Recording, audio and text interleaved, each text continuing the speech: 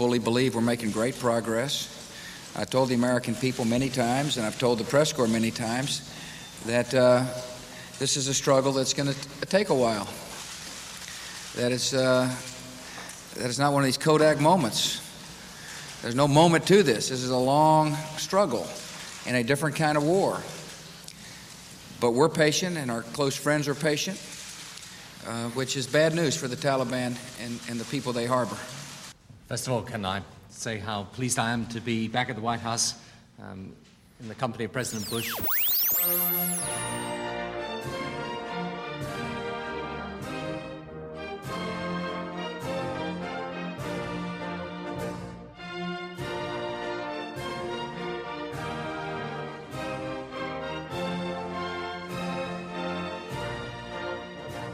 Hello and welcome back to Podcasting is Praxis. I'm David and I am here with Rob. Hello. Alistair. Hello.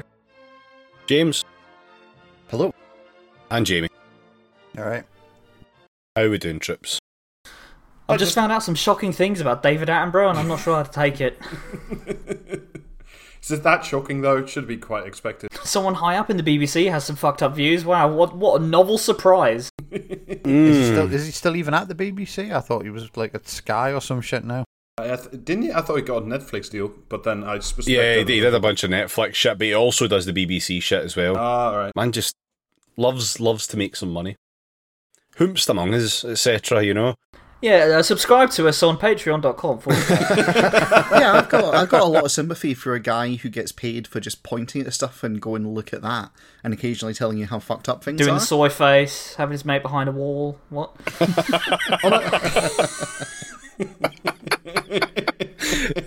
David Attenborough soy face. For real That's though, good. he's a Malthusian, so fuck him. Anyway. Yeah, fuck him. Yeah, but he Anyway, knows a lot about penguins. yeah, That's true. It's well, impossible to say if he's good or bad. well, rather than talk about one guy who really loves animals, let's talk about another guy who wants to fucking kill animals. Before Keir we do, Starmer this week. Sorry, before we do, can I just say one thing? Like, I was in the UK for fuck you.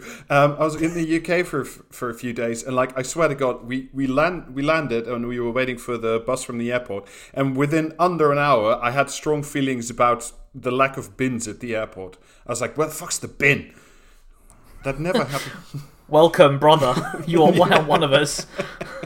It was pouring grey, wet, and miserable, and I was bitching about the bins. I've rarely felt so at home, and I Don't felt like it? There's a door. I felt cold dread creeping all over me. See, Yeah, now that's just how it is. for control purposes, we need to send like David or Jamie over to you in Switzerland and see if they start to get really obsessed with plating styles and other stupid bullshit that no one I really can needs to care about. categorically guarantee you right now that neither of us would. Yeah. David screaming, do they have original fucking Iron Brew? I think not. Well, let's talk about Labour again. And animal slaughter. Yeah. Potato frowny faces. No. See, that's bonus. That's bonus episode content there. We'll leave Yeah, that you don't bonus. just get to know about the potato smiley face. No, you do not. So let's talk about Geronimo like the alpaca. The Supreme Court have made Keith put his bolt gun back on the shelf. Is that where we're at? For now, yes. Yeah. So, for anyone that's maybe missed this, Keir Starmer, out of fucking nowhere, came out to defend the decision by DEFRA that an alpaca should be Geronimo the slaughtered. alpaca, not just any alpaca, Geronimo Oh, yeah, the yeah, alpaca. of course, yeah, Geronimo the alpaca. So Geronimo should be slaughtered because Geronimo has had bovine TB for the last, 4 years or some shit. Yeah. And out of fucking nowhere, Keir Starmer was like, yeah, no, I agree with that decision, we should kill the alpaca. And Yeah. since that has happened... He volunteered to drive an old-timey steamroller across the alpaca. His hair's growing out like that guy out of No Country for Old Men. He volunteered to tie the alpaca to some train tracks. Since that point, the alpaca has now been granted a stay of execution after Keir Starmer came out in favour of the execution publicly and for no good reason. Yeah, well, because Corbyn said they shouldn't. No, they I do shouldn't think kill there it. is actually a reason. I'm reasonably sure that the the big brain Labour thinking is as follows, because it's bovine TB, right? I mean, this is also why No, we're, it's the reason is that well, that's the first bleep of the episode. No, because, this is also why we're doing a genocide on badgers, is to prevent bovine TB. And I'm pretty sure this is to Keir is No, this is to appeal to farmers, that other natural constituency of the fuck Labour those Party. guys. Yeah. Shove it up their fucking arses. The annoying, quite right, frankly. so, okay, I actually know the facts behind this a bit, so I'm going to be that person and share them a little bit. There's How a dare very you good come chat... onto this podcast knowing anything? It's like when Mick's on and makes us all look bad.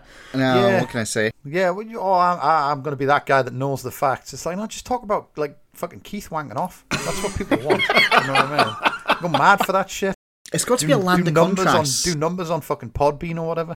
It's like yin and yang. You need to have some facts so that when the absurdity comes in, it clashes with it, right? Anyway, so the alpaca probably doesn't have TB and probably never had TB, right? The TB test appears to be quite flawed when it comes to alpacas specifically, and especially if they've been taking a particular medication which can cause a false positive. And so the owner's thing repeatedly is, I don't think my alpaca actually has TB. When it was tested, and it was tested twice within a very specific window, it was under this medication that it had to take to move to the UK, and in alpacas, that medication makes it like they've got TB. If you retest them now, they won't have TB. And that's all they were asking for, is can you just test them one more time, please? This but shit they goes can't- all the way to the top, doesn't it? They can't test it again because they haven't got like 9 billion quid lying around. But this is the test cost something like 26 quid or something like that, and the owner was like, I will pay for it. But the rules... Here's the thing, the rules say... Start a GoFundMe, just do your own test. Well, this is the thing. The rules say that the official test can only be conducted twice, basically, and if it is found to have TB twice, it must be killed, is what the rules say. And Keir Starmer came out in defence of this, despite quite a few people saying, no, listen, we've had this ongoing problem with alpacas getting murked, and then they test the corpse afterwards, because that Keir makes Starmer sense. hastily and they don't applying have it. poor rules to a situation that requires a bit more thought. Say it ain't fucking so. Kinda, yeah. Like, it's pretty ridiculous, frankly. Yeah, but no one has proof that the alpaca wasn't involved in the riots. So I've seen that alpaca drink a bottle of water. It was enough for me to kill him. I mean, if you saw an alpaca drinking a bottle of water, I think you'd be pretty shocked as well. Let's be honest. Convening a night court for the purposes of trying the alpaca. I'm extremely here for this. Is it a Portsoda phrase to have a kangaroo court for an alpaca? I'm just picturing him like sneaking up behind it with a bit of wire. Just garrot a fucking alpaca. There's a lot of neck to garrot. to be fair. Good fucking luck, by the way. They're very hard to kill with it. Like, again, this is James's alpaca facts, apparently. Yeah, the knowledge yeah, harbor we're has fucking fucking- logged on. Yeah, apparently. Like here's a fact you might not know about alpacas. They're very similar to Steven Seagal. Well, they kind of are. Like, their neck... No, they fucking aren't. Well... For real, they have very big necks, much like Steven Seagal. Damn, tell me something else I don't know. And also, in particular, their necks have lots of redundancies in their blood veins and capillaries, etc. My auxiliary neck. They kind of do. So it's actually quite hard to kill an alpaca by cutting their neck or choking them. If you cut a alpaca's head off, it just grows a new body. Well, they've literally... Now you've got 2 alpacas to deal with. The alpaca is the fucking Hydra of the modern day. People Supposedly, don't know that, but alpaca necks have a lot of redundancies, much like the Labour Party. nice. God, Actually, smoothly brings us on to the second point here. Agile alpacas. Yeah, so there's a bunch of bullshit being put out by David Evans, the temporary acting whatever fucking general secretary, where he's outlined. We love big Davy racism on this podcast, don't we? Especially when he's issuing like interpretive dance statements about the future of the Labour Party. So they've put out a bunch of stuff, included as some stuff from a PowerPoint presentation, and I'm looking at it just now, and I can't understand any of it. None of it makes any fucking sense. I don't think I've... It's not meant to. Yeah, it's business bullshit stuff, but they're actually they're actively putting this out and showing it off as if it's like a thing that people should be impressed by. Can I read the lines? it's very much, There's good content. Yeah, no. Rob, Is it absolutely good content read it. though? Yes, it is. It's Or am I going to genuinely- try and inhale my own face I mean, you would anyway. just for something to do? So they're cutting 90 jobs, but the others are going to be reformed into different Cutting teams. 90 alpacas' heads off. No, because then you just get 180 alpacas. These teams will adopt.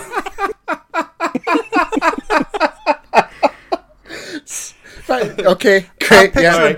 I'm picturing a Command and Conquer mod where one army is alpacas and the other army is like the Labour Party, and every time they shoot an alpaca, it just like breaks into two smaller alpacas, like the fucking Zerg swarm or some shit. If they get close to the enemy commander, they give him TB. But only the enemy commander. Alright. So the remaining Labour staff will be reformed into new teams, and then this is the quote: "These teams will adopt a product mindset using agile ceremonies, be empowered to make decisions, Shut the fuck up. and encouraged to focus on rapid prototyping, deployment, and iteration." Agile ceremonies. I'd love to marry someone on a unicycle. I have one question for you, Rob. What is the product of the Labour Party? Red Wall voters, I don't know, really. Tiny alpacas. An endless stream of unkillable alpacas. To be fair, I would they vote actually for put that. out. They actually put out a couple of nice explainers here about what certain things a policy? mean for... No. Oh, no. No, sorry. no. Well, not a policy. No, it's Apart from more the killing about the alpaca. how to- It's how to get in a position to deliver policies. This is part of their ways of working. So voter-centric means serving the needs of voters first. That sounds like Ooh. wanking them off. This is just more grovelling. This is what they've been doing for a year. Please, Mr. Voter, Yeah. tell us how shit we are. Well, this means making it easy for voters to understand who we are and what we stand for. It means actively listening to voters and constantly seeking to improve what we do to meet their expectations. Voter-centric... Look, David, the thing is that... Wait. No, wait. Voter-centric means developing meaningful, reciprocal relationships with voters. Transactional behaviours, telling voters what they should think or do, or asking our questions on our terms are the opposite of being voter-centric. So, here's the thing, right? See, when he says reciprocal relationships with voters, I'm picturing like Keith with a wire wrapped around an alpaca's neck as like its artery just sprays out a flood of tiny alpacas screaming at a passing voter like, give me a hand, grab a plank. Do you know what I mean? Just everyone just piling in to try and see off this fucking like X-Man alpaca. You have to cauterize the neck before the other alpacas sprout. For real though, like when for they talk real, though, yeah. No, that's it. I'm on strike. That's it. I'm not going to do any bits anymore tonight. Oh, dude, please. No. Jamie can do my job. It's fine. It's okay. On you go, Jamie. Jamie's work here is done. Are we clocking off early tonight, are we? No, we are fucking not. No, we are not. What, 24 minutes is a podcast, surely? People don't like it, they can cut it in half, and then they've got two podcasts. Oh, fuck's sake. Oh, James, go on.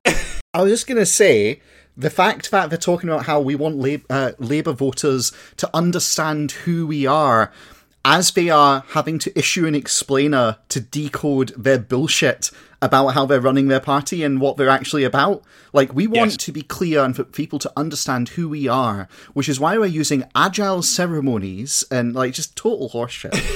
Yeah. Oh, no, it is. And it's even more than that. It's so that voters can find out who we are at the same time as saying we shouldn't tell voters what they should think or do, and we shouldn't ask any questions on our own terms.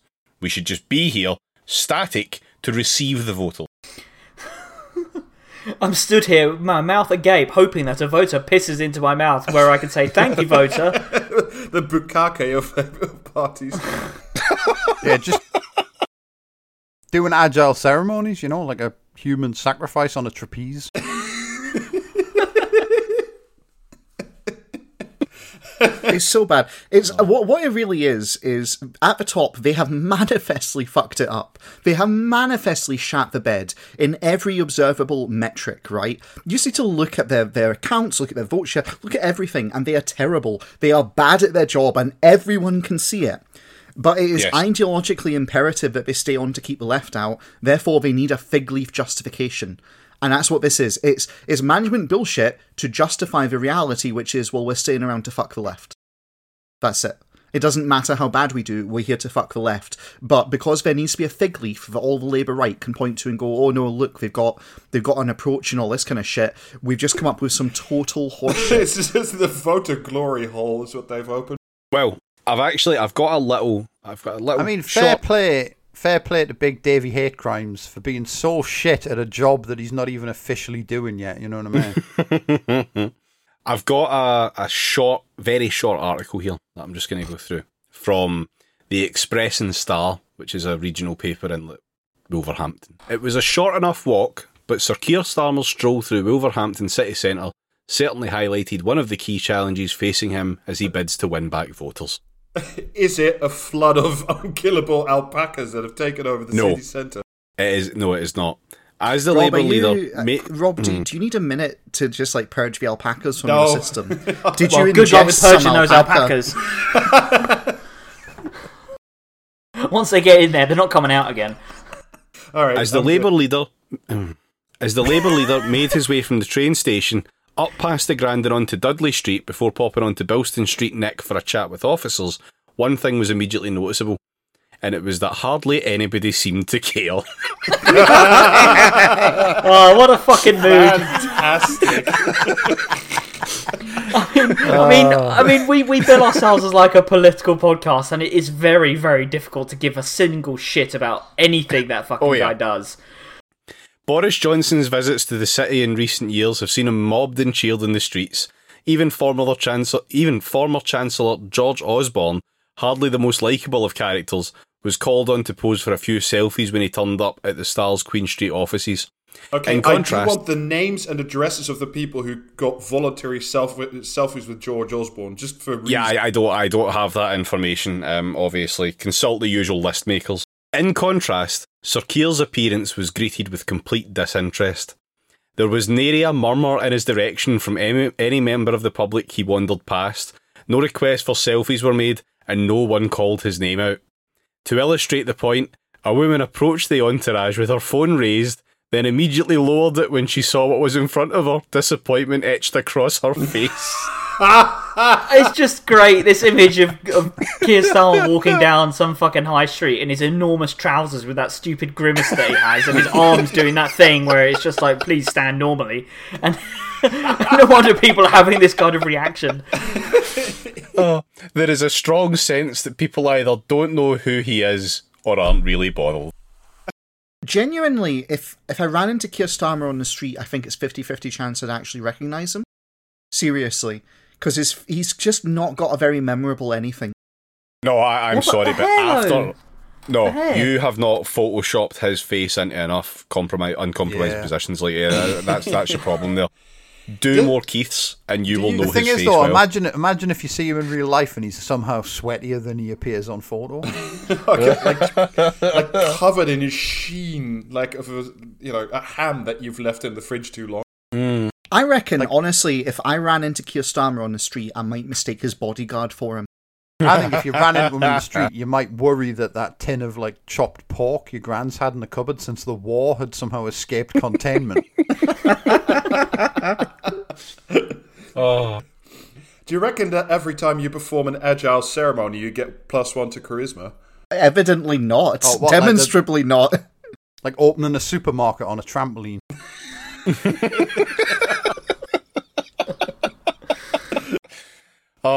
So yeah, I think that'll probably do us for Labour. Labour / Geronimo the alpaca. Yes. I like to imagine that's just it. That's what that will probably do us for Labour. Full stop for all time. That's it. They're done. And an ignominious end for an ignominious party. See, you say that, but I've got scores to settle, so we will be back on Labour. There will be retribution. Honestly, That's going to be their campaign slogan in 2024. But there will be scores to settle. No, that'll do us for Labour. So I'm just picturing now the horsemen of the Labour apocalypse and David astride an alpaca coming for Keir Starmer's head. No I comment. just like that we've now got a new bit of established podcast law, and it's Grey Goo but alpacas. Oh, okay. So the next story we're going to talk about is obviously kind of have to at this point is Afghanistan. Yeah, we won. Ugh. We did it. Mission accomplished, everyone. Yay. Did that little Nazi prick from 4chan get killed? No. So that's a good entry point. That little Nazi prick of 4chan was just filmed on a US airlifter. He's sitting like among the Afghan refugees, whereas my answer would be just fucking leave that prick there. I think you'll find it's Lord Little Nazi Prick because he went in to get an account made at his bank Oh, yeah. with fake documents claiming he was a lord and bullshitted it, which, as I understand, is actually a criminal offence. So, good luck. What could go wrong? Yeah, but I mean, I'm just disappointed they didn't yeet him out the back of the fucking plane. Yeah. To be fair, speaking of yeeting people out of planes, I do have one possible solution to this whole business, and that is to get every single fucking blue tick melt prick who's been caterwauling about, oh, we must go back, and oh, I'm suddenly really interested about women's rights, and oh no, this and that. It's like, just fucking take a military cargo plane, put 2 Ajaxes in it, and then just fill it with Suzanne Moores and Alistair Campbells, all these other fucking cunts. Just The If we're going to Blue talk, Tick Brigade. if we're going to talk about fucking like Twitter hot takes about like the fall of like Kabul, then I'm going to drink bleach. I'm warning you now, because it's just been fucking. It's been intolerable. Like it has been completely intolerable. I mean, and I suspect the reason that it is so totally intolerable is because the neoliberal Warhawk Centre cannot. I don't want to hear from a bunch of fucking pricks whose main concern is that their fucking like favorite army looked bad. Yeah. Do you know what I mean? They've like fucked up another country for 20 years and then just abandoned it.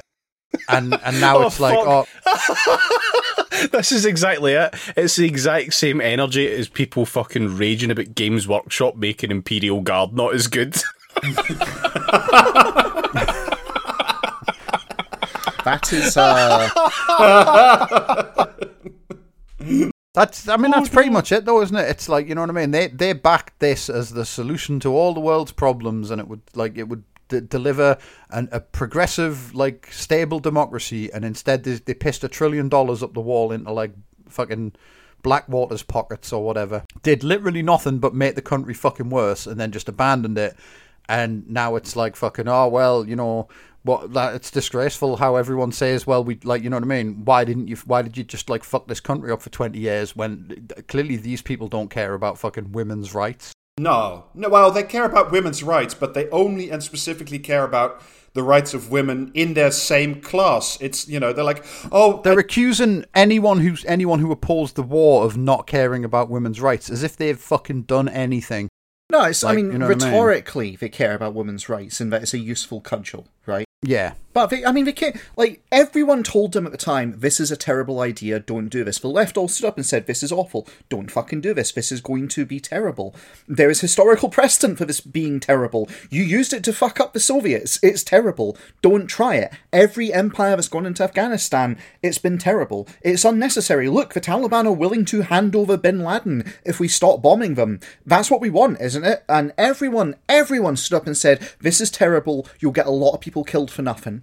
Finally, it's come to roost, and we've proven that yes, they got a bunch of people killed for nothing, and they're doing everything in their power to say that everyone is to blame for this thing they wanted to happen other than them. Yeah, but look, Jimmy Bullock is not interested in your hot takes right now because he's just too sensitive right now. What a rare melting flower he's been in the last fucking 72 hours. Fuck you, Jimmy Bullock. I was gonna go on to say as well the insane focus on like women's rights as well. Like do you know what I mean? It's weird, isn't it, that it's only like women and children that they care about in Afghanistan.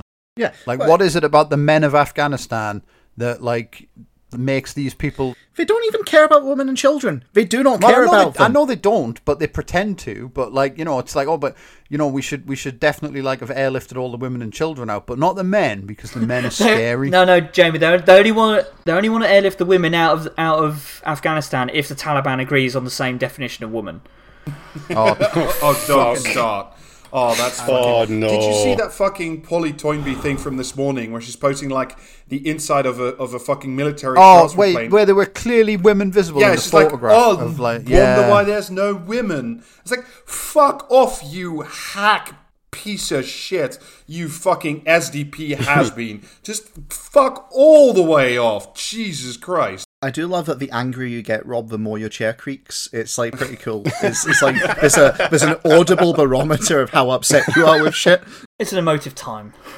It's a very emotive. Like, just fuck these guys, especially like, honestly, right? I'm gonna go there, and I'm sorry, but all the fucking Mumsnet people fantasizing about the Taliban murdering queer people has been like a thing as well. Because they've been posting it in the form of, oh no, you know, all these fucking people in the West don't understand. They think gender's just a thing you can fuck around with, and they don't understand how they just be brutally murdered by the Taliban, and they're only defended by blah blah blah. And it's like, yeah, you're just having a wank because you like to imagine the Taliban coming in and hurting trans people. That's what's going on there. I mean, that is the appropriate reaction to the tragedy in Afghanistan. It's the same whenever any fucking like idiot on the internet tells anyone like, oh well, you know what I mean, you think you're oppressed here for being gay, you should go and live in Syria where they'd throw you off a roof. And it's like, has anyone ever fucking like made that point without sounding like they heartily approve of that? Yeah, you know what I mean? much. It's like you didn't give a fuck about, you know, drone strikes on weddings or hospitals being exploded. That was just the cost of doing business. That was just fine. And also you believe the fucking bullshit that every bit of exploded ordnance was actually a militant that was killed. Like, get the fuck out of here. That's how you bring progressive democracy to a country, by like fucking, you know what I mean? Hellfire missiles into every wedding. Yeah. Listen. Paint the bombs pink. Listen, one Twitter user gave us a very simple solution to all this. Easiest option, airdrop so many handguns and ammo that every single person there is armed.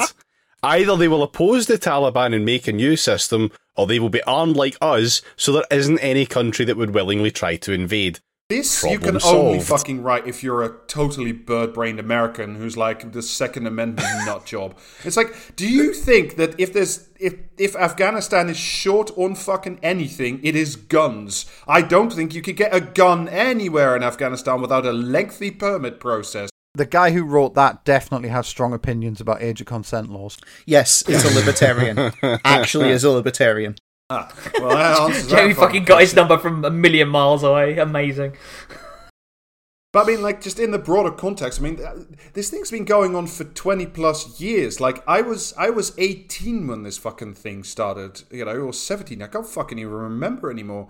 Like, this is permanent war, and we did nothing. We accomplished fucking zero, and now they're all caterwauling. It was like, oh no, we got to go back to show we accomplished something. It's like, we did 20 years, and, you know, we did the episode with Nate a couple months ago. Like, we spent more than $2 trillion on Christ knows what, mainly military contractors. And then, like, you know, what the fuck are we going to do? Like, do we have to go back? Like, what is it you want? Yeah, but if we leave and abandon the country and it looks like we lost and people compare it to Vietnam, well, then Tony Blair looks like a prick. And Look, we can't have that. Jamie, what we'll do is we'll just get the fucking British Army on its own to go back and do something in Afghanistan without the support of the US. I'm sure a plan which I'm sure will only go swimmingly. Sit in a fighting vehicle and oscillate. Like, the British Army, who notoriously when they went to Afghanistan, the Americans were like, well, we got the British with us, they'll be pretty good. Then they all showed up, and America went, fuck me, the British Army's gone downhill, they can't do anything, and just started taking all the jobs off them because we couldn't trust the British Army to do anything. Well, and I mean, like, David's ex-military, right? So Fuck off. I am not. I mean, surely you know what people are like in the fucking army. Do you know what I mean? Every single person I've ever met who was in the army was a fucking clown. Do you know what I mean? Yeah. Like, yeah. So, Present company included. for full disclosure, I have never properly been in the military. I was in the cadets. Qualify properly. I need to I will get David. atted so fucking hard if people think I was in the army, for fuck's sake. David was merely a child soldier. It's very different. yeah, didn't they make you like Archduke of the Cadets because you were one of the only ones that knew which end of the gun to point forwards? Fuck's sake. I've worked with a lot of people who were ex-army, a lot of people who'd served out like the full amount of time that you can serve in the army, which are usually the people who are the most insane. Full of clowns, absolutely chock fucking full. The whole thing is a circus. And then, like, for now, we have to like move forward, and now we're having the world's dumbest debate about, should we recognize the Taliban as a government, or should we just pretend that there's some cunt sitting in an office in Dubai? It's just Juan Guaido's on his way, I hear. This whole thing is so stupid. They basically, like, America's pulled out because America's got exactly what it wanted. It negotiated everything it wanted with the Taliban. It agreed to have its policy objectives in Afghanistan met, and they're like, all right, okay, we're done. We can pack up and go now, basically. They basically talked to the Taliban and said, you're going to do the pipeline. The Taliban said, yeah, we'll do the pipeline. You're going to do X, Y, and Z. And the Taliban said, yeah, we'll do X, Y, and Z. And that's it. They're done. They got what they wanted. Like, all right, we can leave then. Fair enough. We'll call it evens, and they're out. The problem is they can never admit that. They can never admit that it's an imperial exercise. And so left... it's an important lesson for everyone, really, that you should settle for the draw. Yeah. Yeah, an unmitigated draw. But all the rhetoric that took us into Afghanistan, it was always about how it's not an imperial venture. And the reason we pulled out is that it's nakedly an imperial venture and we've got what we want in the end. Well, and also we're just doing like a fucking brutal cut and run at the moment. Like Macron today was already talking about how Europe needs to close its borders to stem the flood of refugees from Afghanistan, and like the thing is though, Rob, the thing I liked about that was the way he dressed that up in the same kind of language that fucking Keir Starmer used to call talking about those redundancies. It's just like migrant flows and shit like that. Yeah. Just utterly dehumanizing nonsense. And the disease stuff as well. Like talking about COVID vectors. Like, diseased crap. This is not just to bring my own fucking country into it for a change. Yes. I was going to raise this, Rob. This morning at the Dutch, and also, by the way, the Swedish embassy, as I read later. Mm-hmm. When Afghan employees of the Dutch embassy arrived in the office on Sunday morning, they were flabbergasted to find that the Dutch had all left without telling them anything. They just fucking picked up and left. So 37 Afghan employees of my fucking country's embassy and their families, so about 200 people, they're just living at home because they showed up, and we just literally packed our shit in the middle of the night and told the people who worked with us and translated for us and did all the the stuff. They were the intermediaries between the Imperium and the Afghan and the Afghan population. We just fucking cut and run. And I swear to God, if you think immigration debates are vicious and stupid and insensitive in the UK, and they are, like, you haven't seen a fucking thing yet. You haven't seen what the Netherlands does. It's fucking so grossed out. It's even with Sweden. They literally told their employees, see you tomorrow. And then they turn up to the office the next day and there's just no Swedish people. They're gone. That's it. And this matters because it sounds like both these embassies got a lot less racist overnight, if nothing else. Yeah, it's bad. But there's also the fact, like, and I hate to be the real downer on this, but this is just how horrific it is. All of those people who worked in those embassies are going to be killed and their families are going to be murdered. Probably, yeah. No, certainly the Taliban are on record. Anyone who worked with the imperial factors in Afghanistan, they are going to be tried and convicted and murdered. And that's it. But maybe not, because, the newly appointed president of Afghanistan is a distinguished professor at the Pentagon-funded National Defense University in Washington, D.C. And he worked at the CIA-friendly Voice of America for more than 20 years. And he was trained by the British Army. So surely a man like that can never commit any crimes. Again, we, the Imperium, got what we wanted in Afghanistan. We cut a deal with the Taliban. basically to control the geopolitical situation and to ensure that capital gets to do its thing with the pipeline and all the rest of it. And in exchange, we're going to let them run the country however the fuck they want, as long as it doesn't impede on those areas we care about. The Taliban have said, you know what? Okay, we can live with that. And that's it. It's done. The deal's in. It's so fucking disgusting. Like, I'm so fucking disgusted that we have to sit through this fucking caterwauling of these people like, oh, we must now go back, and what about the refugees? And it's like, you fucking people, every single time there was talk about refugees, whether or not when they came from Libya or where they came from, when it's about boats, there was that fucking Labour councillor cunt talking about reinstating a home guard to like patrol our shores. Oh, like, fuck, get I forgot the about fuck out of here. Yeah. This mealy mouth bullshit. I'd forgotten about Dad's army, but for the Navy. Yeah. I mean, I swear to God, if tomorrow fucking Twitter decides to give Donald Trump his account back, all these same people will have forgotten all about it. They'll all fuck off somewhere else. It's like, genuinely, it's about 30% people who've really drank their own, they've drank the Kool-Aid, they've bought their own bullshit. Drank their own piss about it. Yeah. Basically, yeah. Yeah. It's 30% that, and it's 70% of people going, well, what was our rationale for going in at the time? Oh, shit, it was about doing all this good stuff, and we're not doing that, and there's no way around that. Well, I guess we're just going to have to pretend moan about it for a while until the news cycle moves on, and now they're doing that. Yeah, but we would have done all the good stuff if not for Jeremy Corbyn. That's true. I'd love how the left told them don't go in, it will cause a humanitarian crisis. It caused a humanitarian crisis, and now they're blaming the left, saying, well, it's the left's fault for taking us out. And it's like, no, it's your fault for going in. Actually, that's fair. It was me. I called the shot on that one. I was like, nah, fuck it, pack it up, lads. Yeah. I didn't think they would take us seriously. Do you know what I mean? I just rang the Pentagon and pretended to be a colonel. Jamie rings up Joe Biden just pretending to be someone he met in like the mess hall that day. Can I just, for the record, say one last little thing on this, right? Which is that all the discourse is asking, well, is this Biden's fault or is it Trump's fault? And no one is talking about Obama and Bush. No one. No one is actually going, this is George Bush's fault and Obama's fault for escalating. But James, that's because you're asking for a modicum of introspection, and that is just never, ever, ever going to happen in this media fucking environment. Let's talk about that fucking like insane fucking dipshit with no object permanence at the Guardian. That'd be a good palate cleanser. Which one? You're going I was to going to say be you're more going to have to narrow it specific. down. Zoe Williams, is that her name? Oh, what now? Where like she did that thing a while back where it was like she didn't believe in hay fever until she got hay fever. And this like today it's she used to mock people who put glasses on to read a menu until she had to start doing it herself. It's like Cutting edge journalism only here at the Guardian. £5 a month. Fuck me. Looking forward to. I used to think old people pissing themselves was like a government psyop until. The great thing about that joke, though, is the idea that this woman's still going to be writing for the Guardian in her 80s, and I She will believe be. it. Fucking hell. They'll all... Yeah, 100%.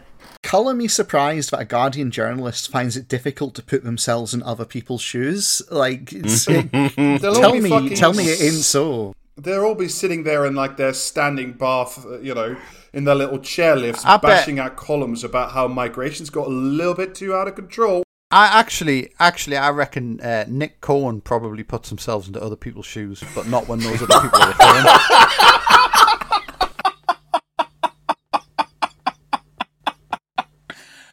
Oh, okay, Rob, why don't you take us into the main topic? Into the main topic. It's been a while, but I thought we should talk about some finance shenanigans again, because we haven't done that for a bit. fuck's sake, like... Well, this is it's an elementary scam dressed up with a lot of words, so It always is. It's like literally that's what finance is. It's just, you know what I mean? It's magic beans for the digital era. Right, so let's talk about the... Tell me about all these poor like farmers who've lost their cows in this latest round of like fucking bean funding. Well, the specific farmer I wanted to talk about is a guy called Bill Huang, who used to run a company called Archegos, a family office of investment. I hate him already. I love how gleeful Rob sounds when he reads out the subtitles.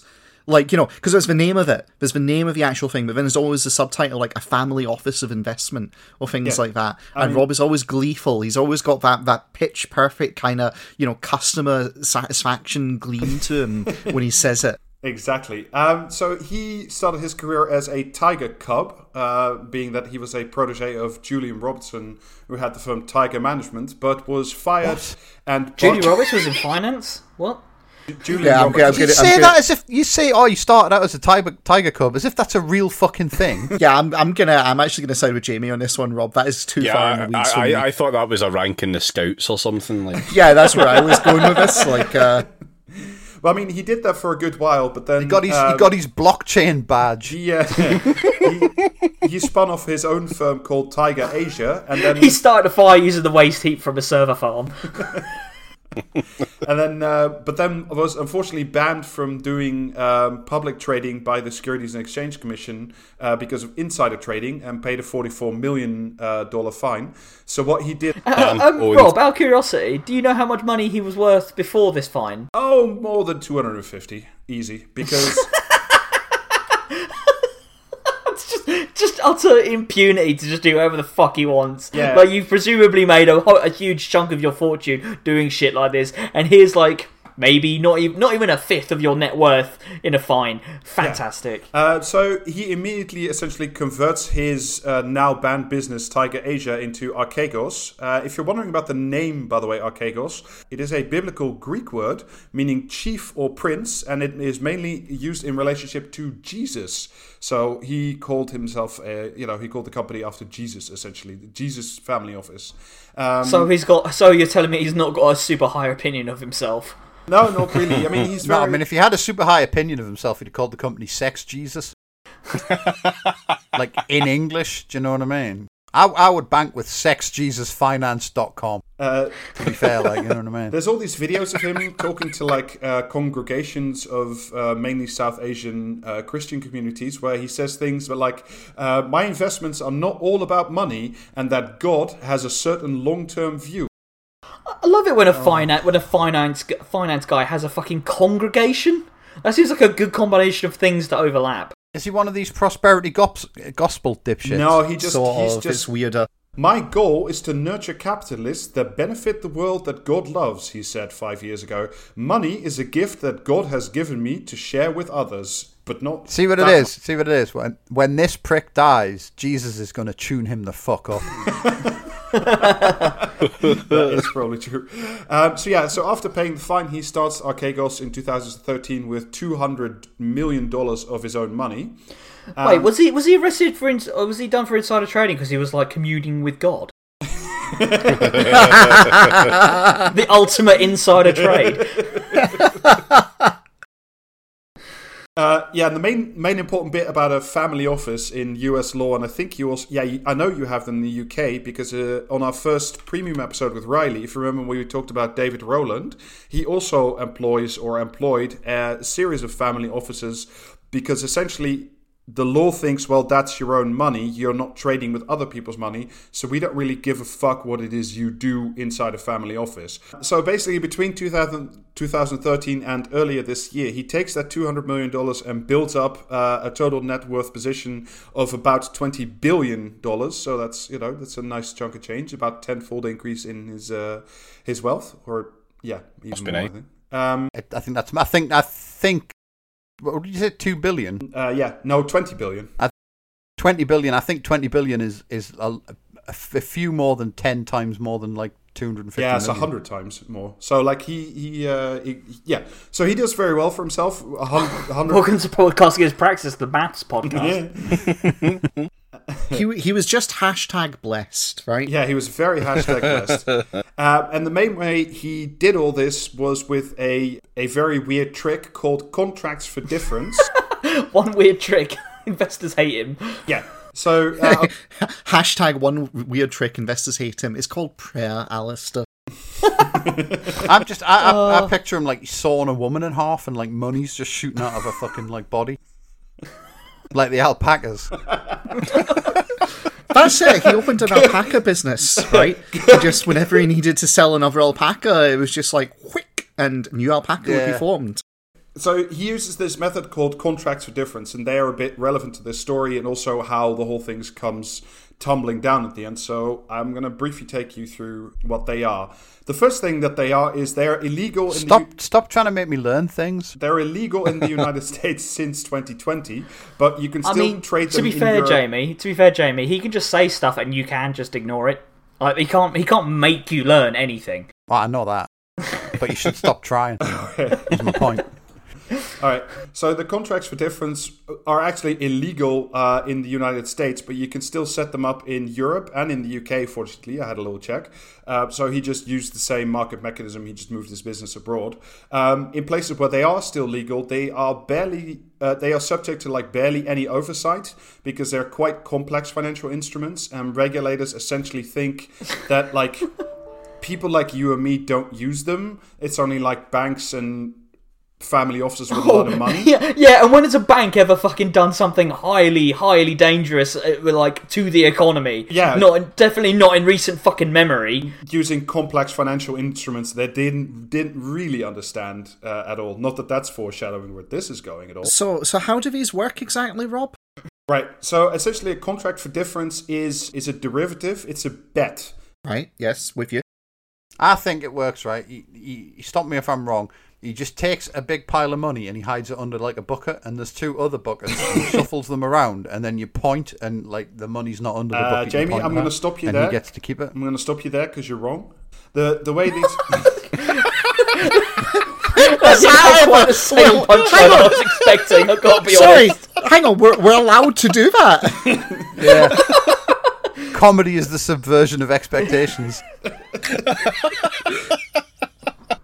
No, essentially what it is it's a bet. What Bill Hwang specifically did is he would take out a series of contracts where he bet against Goldman Sachs or other banks, but in a given period, usually a day or a week, but quite short, that the price of a certain stock, specifically usually Viacom or Discovery, would go up or down, and he would always bet on the up. And if he was correct at the end of the day, always bet on red, baby. Yeah, exactly. That is genuinely what he was doing. He was, in the broader sense, he was betting on red and then betting on red. But we'll come to that. So the contract for difference is essentially you go to Goldman Sachs and say, I bet that the stock you hold in Viacom is going to go up on the day, and I will pay you a certain fee for this bet. But if I'm picturing literally any one of us rocking up at Goldman Sachs and asking them if we can bet on like stocks, and they just like tell them to fuck all the way off.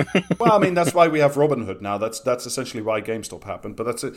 Anyway, this is a side discussion. So essentially, they're bets, but the most important thing is the bet that you make is on a contract, and you never take ownership of the shares that you're betting on. So the shares keep being owned by Goldman Sachs or Credit Suisse or another bank. You just own a contract that says this is the bet and these are the terms, and you have to pay me out if the price of Viacom goes up or over. So, see, I joked earlier at night about you having the like Prima strategy guide to the United Nations, but that's literally what this sounds like. Do you know what I mean? This is how you get like a glitched weapon in fucking Warcraft or some shit. Do you know what I mean? Yes, that is. Follow this series of like obscure arcane steps, and you'll get like a +3 sword. Speaking of clarification and +3 weapons, right? So, who is the +3 weapon in the scenario, Rob? Is it Goldman Sachs who are on the other end of this and get paid if it's wrong? In his specific case, the way Goldman Sachs makes money is the first is they take a management fee for writing the contract. I can't remember whether that's flat or not, but they just take a cut essentially because Bill Hwang and Archegos asked them to draw up these contracts. They would also get more money if the price of Viacom didn't go up or down. And there was... Essentially, the other side is linked to movements in it needs to rise more or less than the interest on LIBOR, but this is a bit more complicated. So on LIBOR, LIBOR, London Interbank Offered Rate, which was scammed. No, I'm not interested then. Well, that thing that got fixed, scammed and manipulated for years by Barclays and a series of other banks. I've read a book about it. Maybe we'll do an episode about it. We're at no risk of committing LIBOR. But the most important thing is, like I said, if you're using these contracts for difference, you don't own the stock. You just do the bet, because what you're betting on is the difference between the start and the end of the contract and the price difference between them. So what you can do is you can own, quote unquote, like $1 million worth of stock of Viacom, but you can pay $100,000 to $200,000 for the privilege of this contract. So you're not physically owning anything, you're just taking the bet that it is. And because it's a bet and not an ownership, you can borrow money from Goldman to make up the difference. So he put in like 100,000, Goldman would put in the other 900,000, and that would make up the $1 million. But the money that I would place in would only be 100,000. So like that way you can own a truly gigantic amount of stocks and shares without actually putting in the actual money necessary to genuinely own them. If that. Listener, let's just be crystal clear. The upper end of the economy is a casino. Yes. This is not hyperbole. It's not a joke. This is not this is not humour. The upper end of the economy is a casino for rich people. That's all this is. And the other way, like Goldman Sachs is involved in this, is Goldman Sachs, apart from doing its own trading, is also what is called a prime brokerage house. So what they do is like they have a huge amount of shares and securities and bonds and other things that they sit on for other purposes. But rather than just sitting on those assets and like just taking the interest, they will also at the same time like lend out these securities to guys like Bill Hwang. So Goldman Sachs was taking a management fee, giving Bill Hwang money to loan him money to make the trades, and then also loan him the securities that they'd loaned him money with leverage to write the contract on the shares that he didn't own. Sounds fine. Yeah, sounds perfectly normal. I mean, I love to go to the bank and tell them to give me money so I can borrow money from them and giving the bank the money they've given me as collateral. Yes, pretty much. So it's important to understand that not only is the upper end of the economy a casino, I mean that quite literally. It's both the betting shop and the loan shark. Yes, that's exactly what's going on here. Yeah. And the other thing that's important about these contracts for difference is that because you don't actually own the stock, you just own a piece of paper with the terms of the bet written on it, the contract for difference, you can own a huge amount of stocks in a company without having to say that you own them, because you don't really own them, quote unquote. So at his highest point, Bill Hwang and Archegos owned 20% of Viacom, which is like a gigantic multinational firm, but he didn't have to say that he did, because the technical owners were Goldman Sachs and Credit Suisse and Nomura, and there's this series of other banks. This is incredibly weird, because like you should, imagine if you own like 20% of BT or something, but you didn't have to say it because there was just like you didn't own it, but you just had a piece of paper that was the contract. I mean, the joke Jamie is making about this being like a glitch to like an exploit to get your +3 weapon. I mean, it really, really isn't. Like, there's no difference whatsoever, because this is so obfuscated and arcane that it is literally like, oh yeah, you run against this wall and then you click on this thing and then you turn 360 degrees and then you clip through the floor into the vault. Yeah, and it's like right. Using a complex financial instrument is a lot like waking up from the Matrix. And Morpheus wants you to invest in his portfolio. Right. So, no, but like legit, the whole GME thing and all the Wall Street bets bullshit, etc. It's literally just the kind of nerds who would previously do like World of Warcraft exploits and shit like that, applying that to high finance.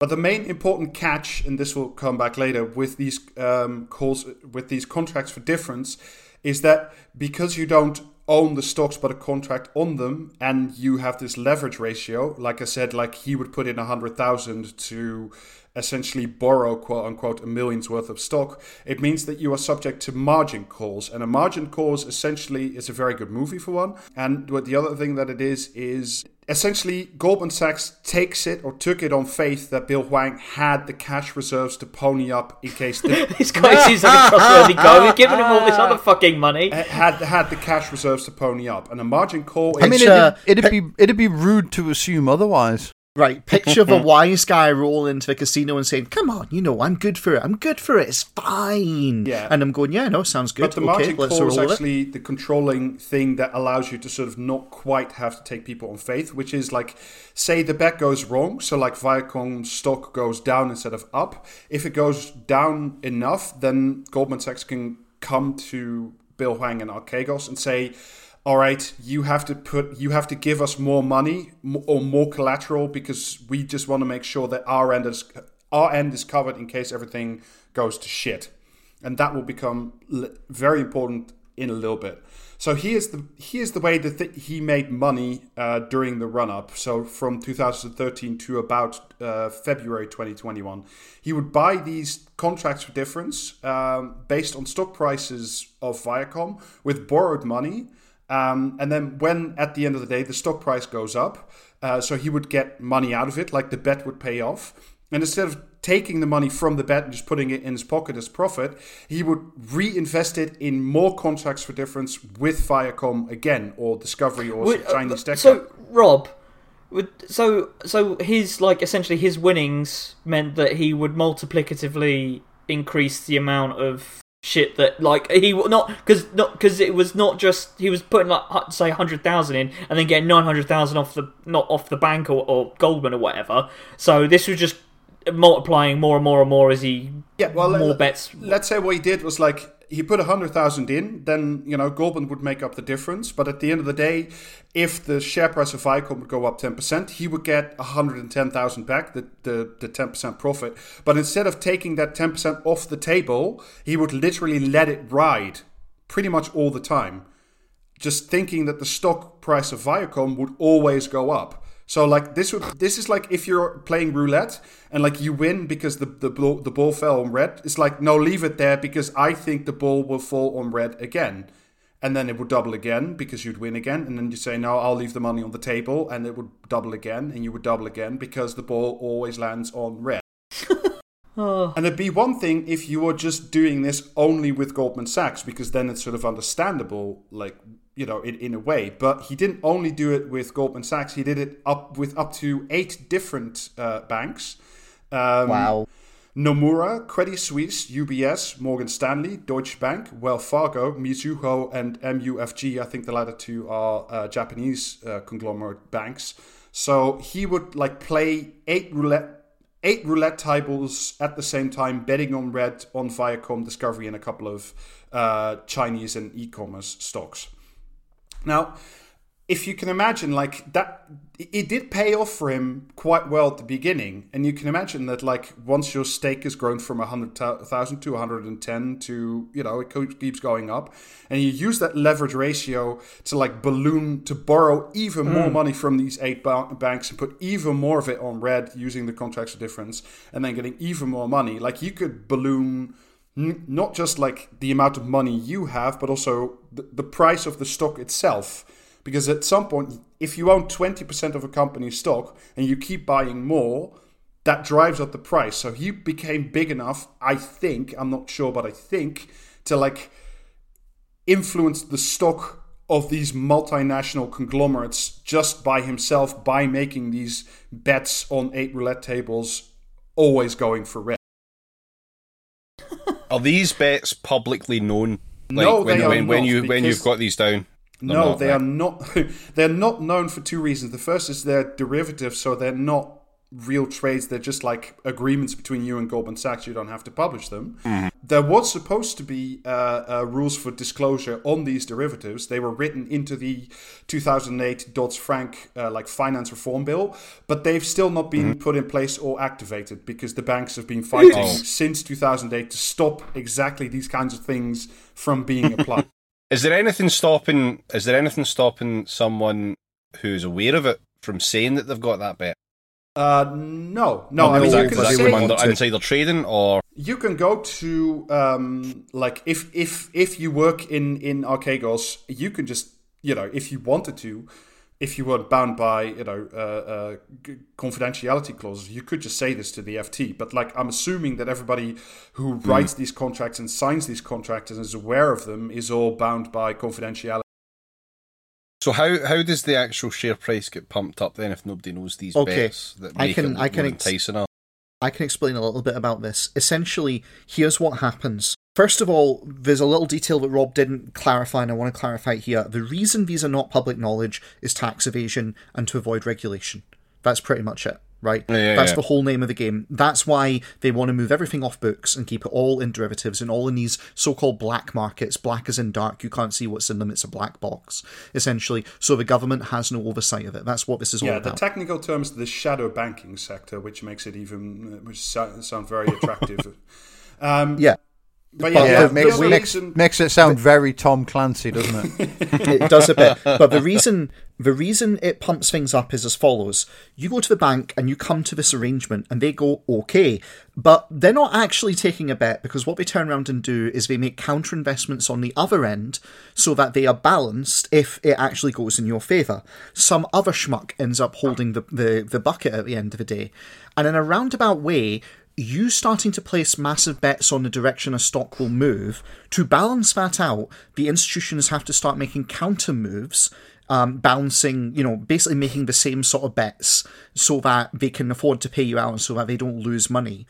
And inevitably, it ends up coming back that someone somewhere realizes that, there's all this money is riding on the direction of this stock. Therefore, being able to know the direction that stock is moving in is actually important. And if all these people who have serious money think the stock is going to go up, I guess that means the stock is going to go up and I should buy. And often they will do that as part of their counterbalancing action. So although it is supposedly derivatives, it's actually not. It's all integrated. But apart from the counterbalancing, which you're completely correct on, James, David, how it means that I like how they get complimented on being correct and I get yelled at. Just got to be correct, Jamie. Is that sounds made up. Archegos again didn't own the stocks in Viacom. They owned the contracts, the bets, the contracts for trade. Mm-hmm. But as the bets that they placed with Goldman Sachs got bigger, Goldman Sachs has to buy more shares because the bet gets bigger every time. So if Goldman Sachs, on behalf of Archegos, buys more stock, the price goes up. And if 8 banks are doing it at the same time, then the stock goes up even more, because simply more. Okay. It's just the actual ownership is hidden through these contracts for different.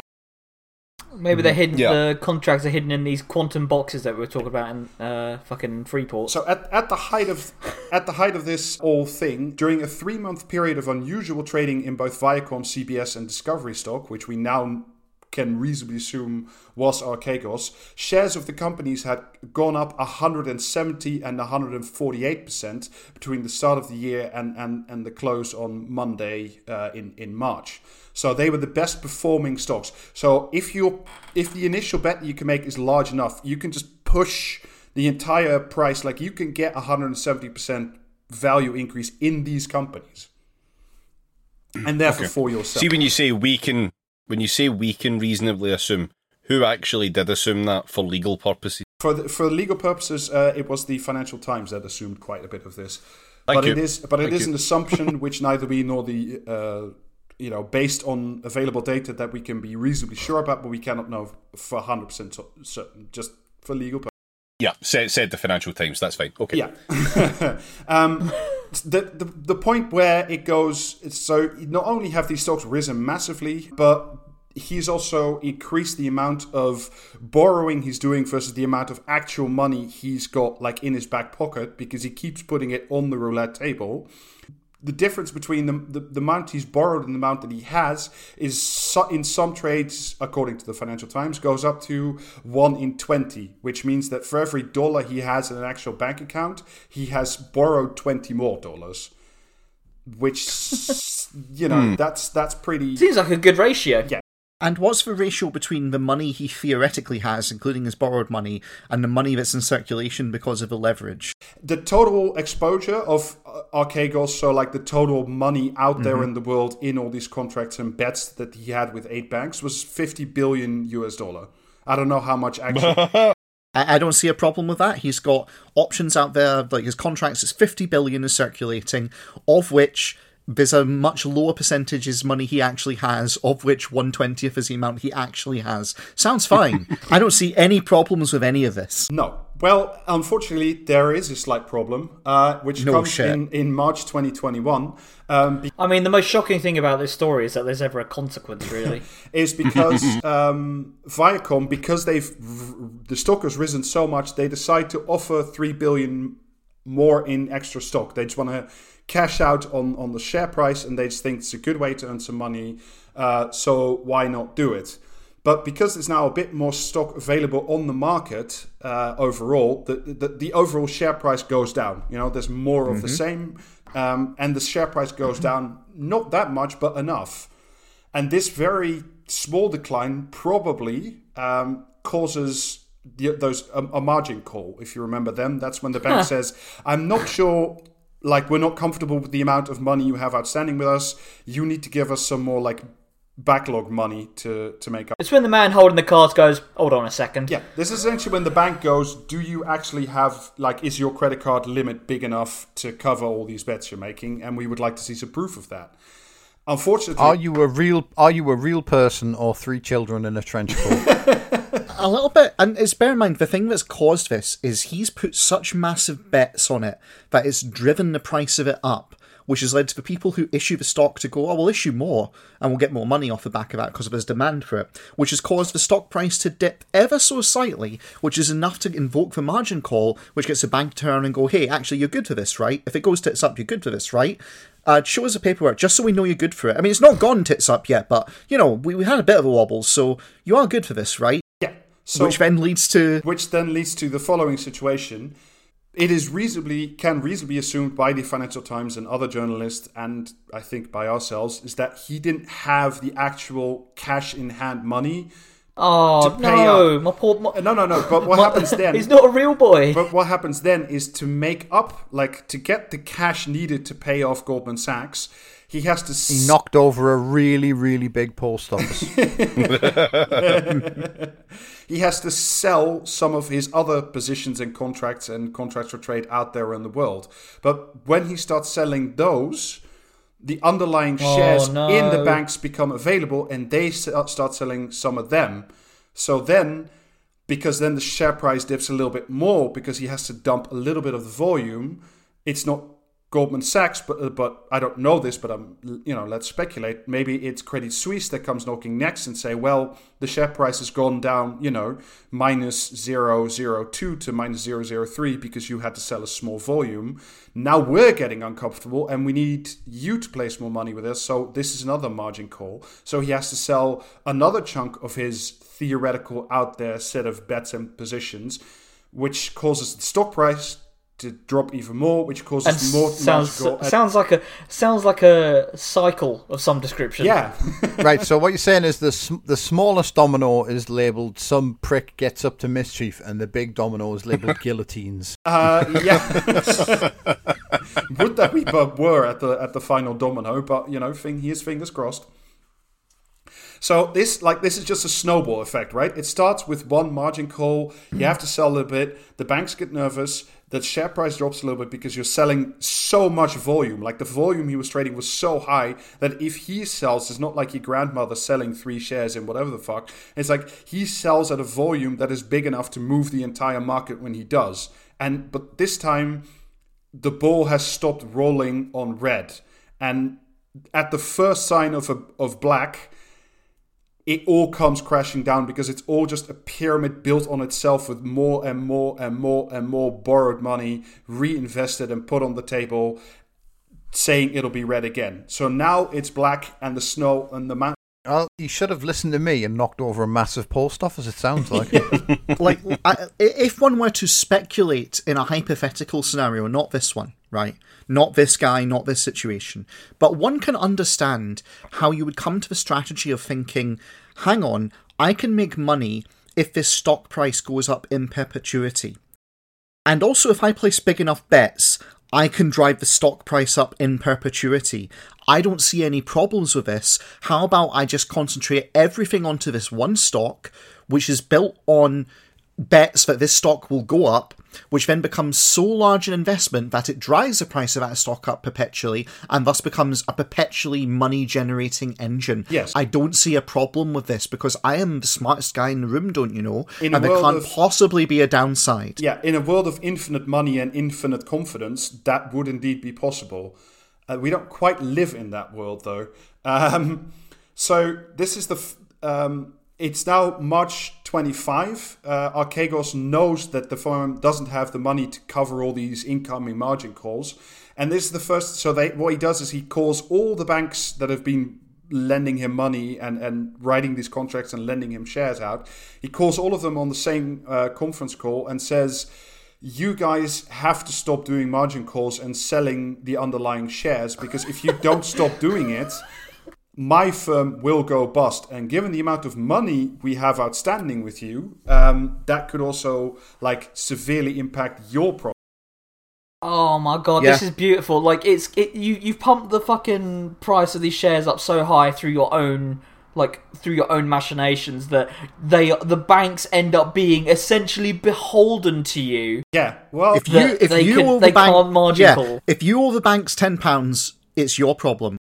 If you owe the banks £10 billion, it's their problem. exactly. It's exactly that. I mean, not quite, because he's not quite big enough to pull this one off. So a number of the banks, again, this is written up in the FT, and we don't know for sure, but there are records and there are currently SEC investigations about this. A number of banks say that they would agree not to sell the shares and keep the price stable, which is, some people would call that price fixing, or, collusion between actors in the market. So a number of... Maybe it just came to them in a vision from God. That's... We don't know. This is very possible. So there's a sort of weak agreement that maybe they do, but of course our good friends at Goldman Sachs think, well, if I just sell my shares first, then I'll get the highest price and I'm out of here. Goodbye, everybody. So that is what happened. So on Friday, March 26th, this is when it really hits the headlines, and the dumping of the shares in these positions goes up massively. Goldman Sachs and Morgan Stanley dropped $19 billion worth of Viacom, Discovery, and a bunch of these other stocks in a giant fire sale, dropping the value of the companies, Viacom and Discovery and the others, by about $33 billion. Goldman Sachs leading the pack out the door with an initial dumping of $6.6 billion worth of sales, followed swiftly by Morgan Stanley, $4 billion, another $4 billion in the afternoon of Friday, March 26. So, everybody's now selling, which of course causes the price to tank. It causes essentially Archegos and Bill Wang to go completely bankrupt, because there's no more, everything's just come up on black now. And He just stood there wearing his top hat with his pockets outturned, with a little fly flying away. Yeah. You hate to see it. It's very important to know illustratively that this is how Wall Street works and why Goldman Sachs are successful. They do Prisoner's Dilemma, where they basically go, yeah, everyone, we're all agreed that we're not going to do this thing because it's mutually in our interests not to do this thing, right? Right, okay, we're all agreed. Then the second they get out of the room, they knife everyone else in the back really hard to walk away from it, by selling them all out. Yeah. That's how it works. This is the upper end. Yeah. So over a You may week say of that's just essentially, cruel, but I would just say that's capitalism. Yeah. Over a week of blowout sales, the price of Viacom stock drops by more than half. Tencent, Baidu, some of the others, Discovery, they take huge hits. And the banks, because they've written all these positions, and remember they were always the share owners. They never stopped holding the shares through their prime brokerage, because Bill Wang and Archegos only held these derivative bets, the contracts for difference. So because of the loss of value of these shares, Nomura loses nearly $3 billion worth of money. Credit Suisse loses somewhere north of $5 billion. UBS loses somewhere around $800 million. Morgan Stanley loses close to $1 billion. Deutsche Bank, Wells Fargo, Mizuho, MUFG, I don't know how much they lose, but quite a lot. And now you might ask yourself, well, how much did they earn from all this? Because if you're going to lose, like Credit Suisse, like $5 billion US, surely you must have gotten like some fat management fees, right? You must have, you must have been able to buy yourself some nice caviar with that. And it's hard to say, but there's an article on Bloomberg that estimates that the total profit between 2013 and when this whole fucking thing blew the fuck up was pretty much only $54 million for one bank. So like, only for $54 million were they willing to assume risks that blew up in their faces for more than $5 billion. Oh no! Is that someone in the distance saying that the rate of profit tends to fall? Shit.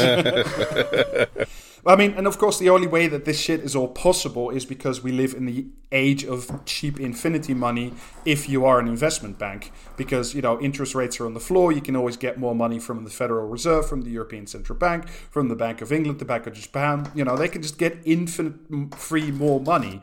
And Riley and Trash Future have talked about it way better than I ever will. But therefore, if the money is always free and you can always go back with a wheelbarrow to the central banks to get some more, why not do these arcane, stupid trades where the payoff is so small and the risk is so high? Because essentially, you're backstopped by, if not by the central bank, then by the taxpayer. Because these are systemically important banks, remember? They can just fuck around and find out, because at the end of the day, they will be made whole, or there'll be infinite more money to come.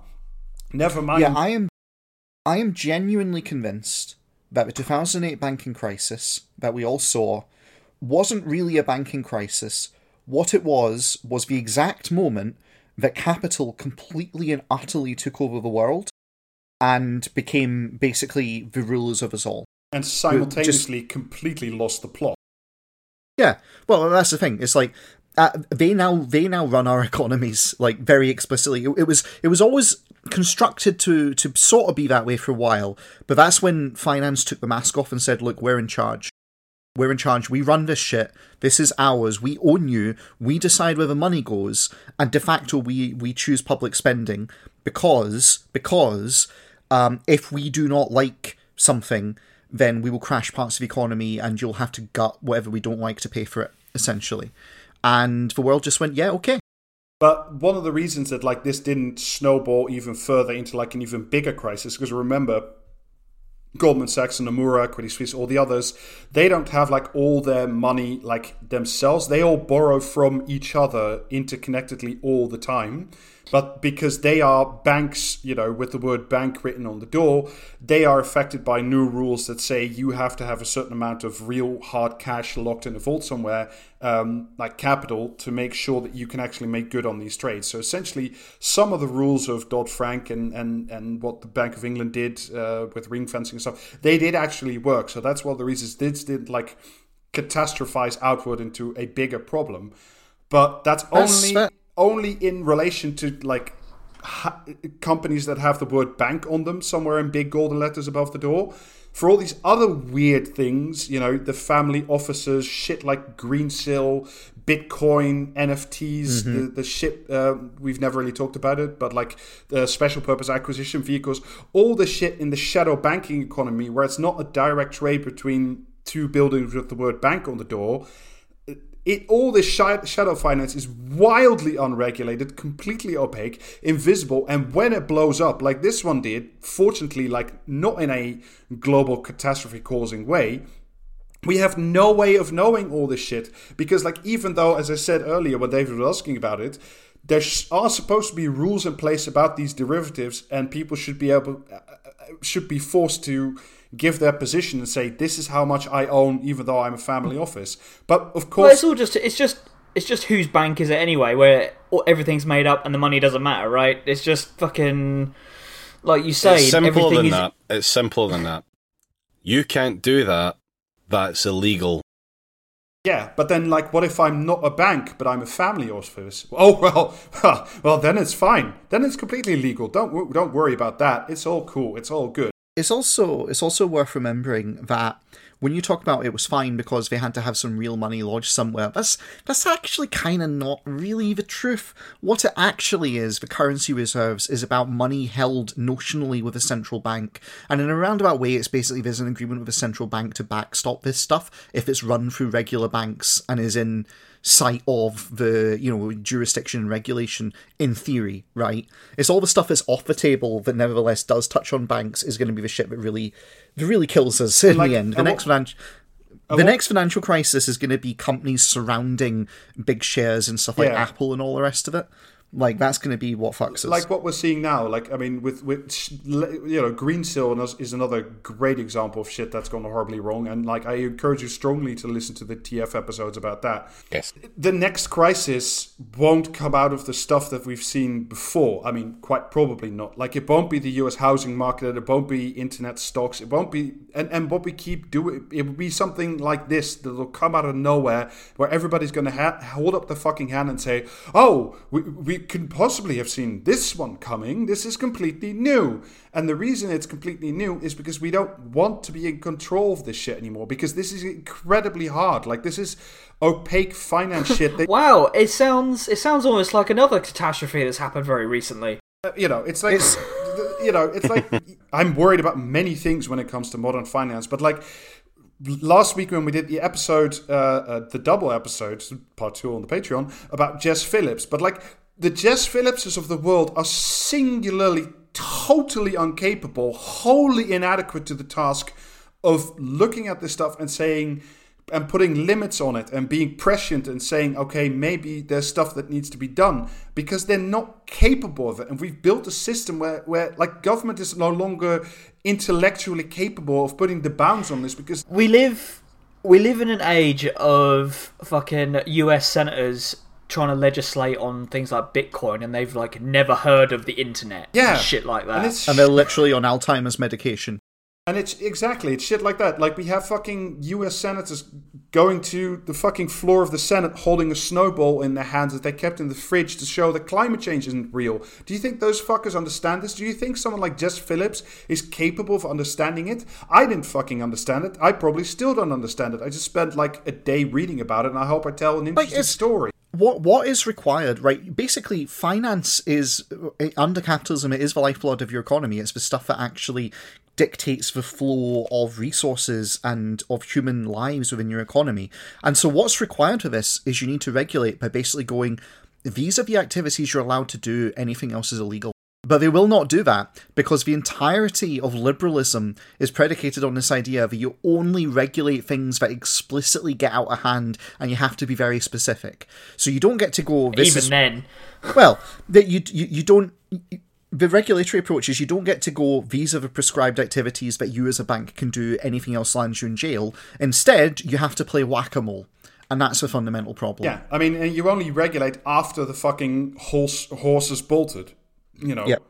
This guy was just able, and he was only able to get these introductions and like get this far because he had a past with a different investment firm. So all these guys, they knew each other, and he had, to be fair, he had 200 million in his pocket because he only got, like, by comparison, a tiny fucking fine.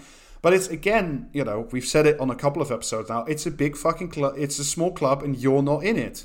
Like, none of us are fucking in it, The UK government is currently doing a year-long review into the rules that were set up post 2008 that separated, like, investment banking shenanigans like this from retail consumer banking. That's just like you with a normal banking account and maybe a mortgage or something. And they're doing a year-long... when if I go into the bank and ask for money, they tell me to fuck off rather than just give me some, Yeah.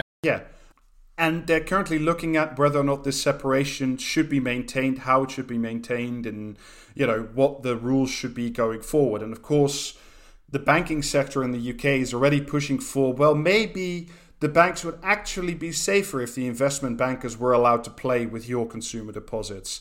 Why not? What could possibly go wrong? And, that's not on the fucking front page. We have to make time and room for fucking Gabby Hinsliff to write about TERFs or some other fucking bullshit about Boris Johnson's haircut. This stuff, the material shit that will eventually blow up in our faces, and, not to do an MMT thing, but like the shit that we will all have to pay for when it blows up with another round of austerity and bedroom tax too, and all that fucking shit, and more 0 hours contracts, and all the rubbish that you associate with your life is never on the front page, is never explained. And when we have the fucking Jess Phillipses and Lisa Nandys and the Keir Starmers of the fucking world in charge, and they won't be in charge, they don't get it, and they won't, and they can't, and they will not, because they are liberals, and it's just, we have to put a fucking stop to this shit. What is to be done?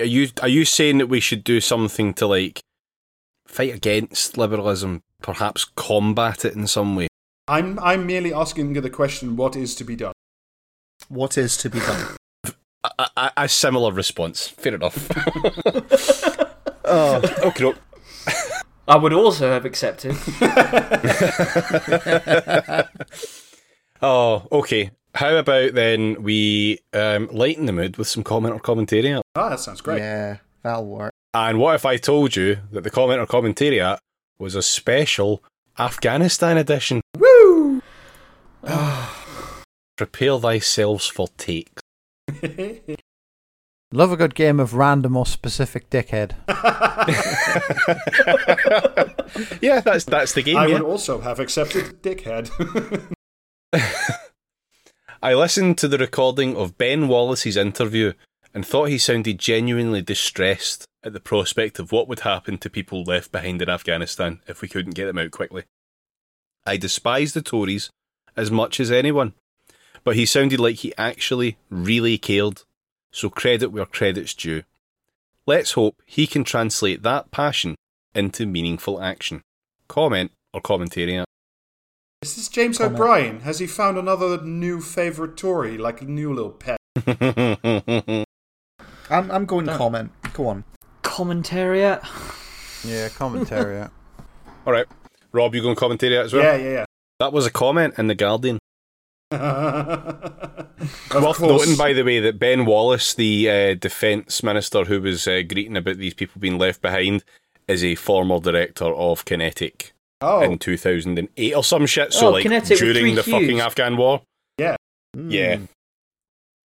So, yeah, fuck that guy. Right, next one. There is a reason why we have police forces. Without them comes the rule of the violent, the triumph of the thief. Without them, the rule of the violent. Okay. Without them, there is no law worth having and no freedom that endures. Yet the relief that US power seemed to be receding didn't appear to create an understanding that a Western alternative would need to be created. Instead, the alternative to American power has been Assad power, Putin power, Xi power, and now Taliban power. Yes, Xi the power. end of Pax Americana is proving to be the end of Pax. Comment or commentariat? This is commentariat because they're under the illusion they can write. Save me, President Xi. Gee. That opening with its profound, shall we call it, language, that's someone who honestly, genuinely believes they can write, and that they're being very, this will win them their Pulitzer. This is commentariat. Yeah, this is commentariat. I'm going to go comment just to be contrarian. Okay, that was the wrong choice. It is commentariat. That was Daniel Finkelstein in The Time. Oh, great. Yeah. Big I like how brain Jamie takes didn't as even well. get to place a comment or commentariat there. No, Jamie did. Jamie muttered like, oh, all right. And I just took that as an answer. And he was right. You see, the system works. Aye, right, yeah. Most efficient allocation of resources, commentariat edition. Right. Biden's speech utterly undermines the sacrifices already made by American military forces. 2,300 dead. Was that not worth it, Mr. Biden? Will you tell their families that? And secondly, it grates against the virtues of courage and valour that may very well be required in the future. Fuck off. Possibly, Yeah, whoever this is can get in the fucking bin. possibly in a mission that makes more sense than the I Afghan love one. to honor the courage of brave Marines in fucking Afghanistan doing shit like running over someone's taxi because you think they stole some fucking wood. Yeah, courage. That was Iraq. Oh, Either way, appealing to the decadent bourgeoisie's gated community instincts is a recipe for disaster in a nation that will sometimes need to fight for its people and its values. Comment or commentary? Comment. I have to say as well, I don't give a fuck about any of the Western troops that died in any of these wars. Do you know what I mean? It's like, You play stupid games, you win stupid prizes. As far as I'm concerned, it's like, oh, I'm supposed to cry about like some dipshit who had like a fucking swastika tattoo and was flying like a fucking SS flag off his fucking Jeep or whatever, and he accidentally got killed by an IED on his way to like bomb his 15th wedding of the day. Oh, fuck off! I don't give a shit. Do you know what I mean? But also, it's like the 3,000, or what was it, 3,500, 4,500 US soldiers. It's like, oh, okay, so we're just going to pretend that no Afghans died and they don't matter. No, it's only fucking, Pete from Was the Kansas ratio that not something like for every single US service person that died during Afghanistan, like 70 Afghan civilians died or some something shit? like that, yeah. It's a ludicrous fucking number. Anyway, comment or commentary. It's comment because it's all over the place. It doesn't have a consistent tone through it. James, if we've learnt anything, that is not a disqualifying factor. No, I've got a strong feeling this is comment. All right. I think, is it Brendan? It has Brendan-ish vibes to it because about that shit about the bourgeoisie. I'm feeling commentary. It was Commentaria and it was Brendan. And you're right, it wasn't consistent, but it was Brendan. Yeah, okay, fair. Yeah. Brendan, my Achilles forehead.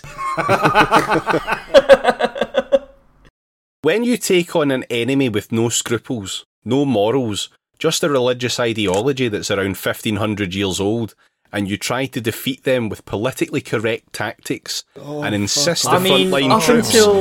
Wait. No, I will not wait for it. And insist the now. frontline troops fight with both arms tied behind their backs and adhere strictly to human rights protocols, then defeat is going to be the only outcome. This is Tony Blair. The West you can only win a conflict by doing war crimes all the time. Any concept of like the rules of engagement, that shit does not matter. What you need to do is you need to piss on every single corpse you can. You need to use chemical weapons at all times. Alistair, was this Marine A writing for the Sun? I beg that you let me finish this one. The West have forgotten how to win, thanks to the left-wing pacifism that has pervaded the West over the past 40 years. Woo! You can't beat a ruthless enemy by being nice, as this debacle has proved once again. Either the troops are allowed to fight as they've been trained to, or you accept that the West will never win a war again. The options are that stark. Comment or commentary. God damn. I mean, that was just a fucking bingo card of the worst shit imaginable. Wow. I feel genuinely quite sick after hearing that. I'm going to stick with my original guess. I think this is Tony Blair. I feel like this is disgusting enough to be commentary.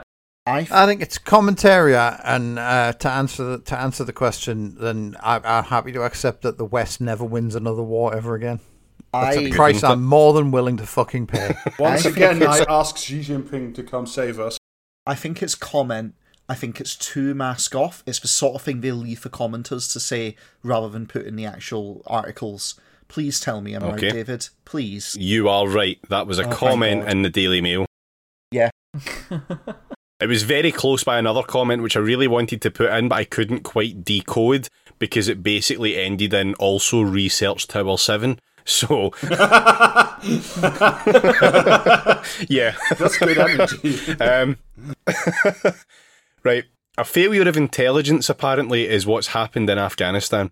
It happened in Iraq too, back in 2003. A failure of intelligence might also make for a good name for a grand history book about the intervening couple of decades. There's intelligence failing everywhere. Electing Donald Trump has got to go down as a failure of intelligence. Brexit, Jeremy Corbyn, Gavin Williamson. Hey, I've got a good failure of intelligence for you. The fucking Bay of Pigs. Intelligence these days rarely appears to succeed. These days. Comment or commentary. This one's commentary. Remember when the intelligence was ours?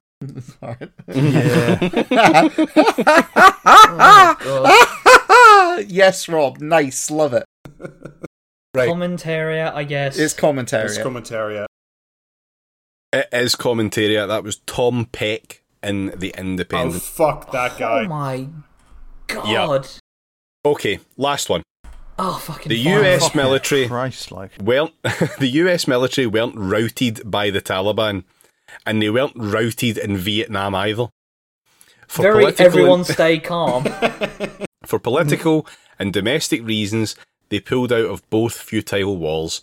The conflicts were stupid, ill-advised, and doomed to failure, but the US military were hardly routed in either case. Some accuracy rather than sensationalism would be welcome. Comment or commentary. This isn't blood in my mouth. It's victory wine. I mean, is there anything as famous as a defeat for the Americans as the fall of Saigon, where literally a picture of a helicopter rescuing American diplomats and shit? I think Fall of Saigon is like inflammatory language, and you should call it the gentle lowering of Saigon. I use Saigon advisedly because we all know it's Ho Chi Minh City. Okay, that was your comment or commentary for this week. So what was the answer? Wait, hold on. Yeah. Oh, you did never I actually not answered. answer that one? Fucking Oh. chase it for more. Do you know what I mean? We're getting off early. All right, okay. Jamie's like, stop asking for fucking homework. Yeah, fucking hell. Yeah, that was a comment in the Daily Mail, and I think we'll kind of head towards wrapping it up there. Just like normally we would ask like for donations to the Patreon, etc., sub and get the free episodes and stuff. However, at the moment, Haiti is kind of fucked. They've had like a lot of fucking shit happening. There's been an earthquake, there's a fucking tropical storm, everything's fucked, everything's shit. So we would, rather than encourage you to give us money, maybe fling some money towards them. So we've found a couple of charities that are doing work in Haiti. One of them is the World Central Kitchen, and there's also Soil, which is there to improve sanitation in Haiti, which obviously, as you can imagine, Soil, post a buy fucking now, buy earthquake. now. We're also linking this little known charity called the Clinton Foundation, which does a lot of good work in Haiti. We are not doing that. No, but yeah, seriously, please do consider giving a bit of money if you can. If you can't, no worries, obviously. Like, we're not going to fucking scold you for that shit. And if you still want to and can subscribe to the Patreon, then also feel free. We will also not fucking scold you for that shit either. Except if you're on the 500 quid Patreon. Because then Yeah, you deserve to be except for scolded. that. That's right. So I think that will probably do it for us this week, folks. We'll see you all next time. Bye-bye. All right. Bye. Bye. Cheerio. See ya.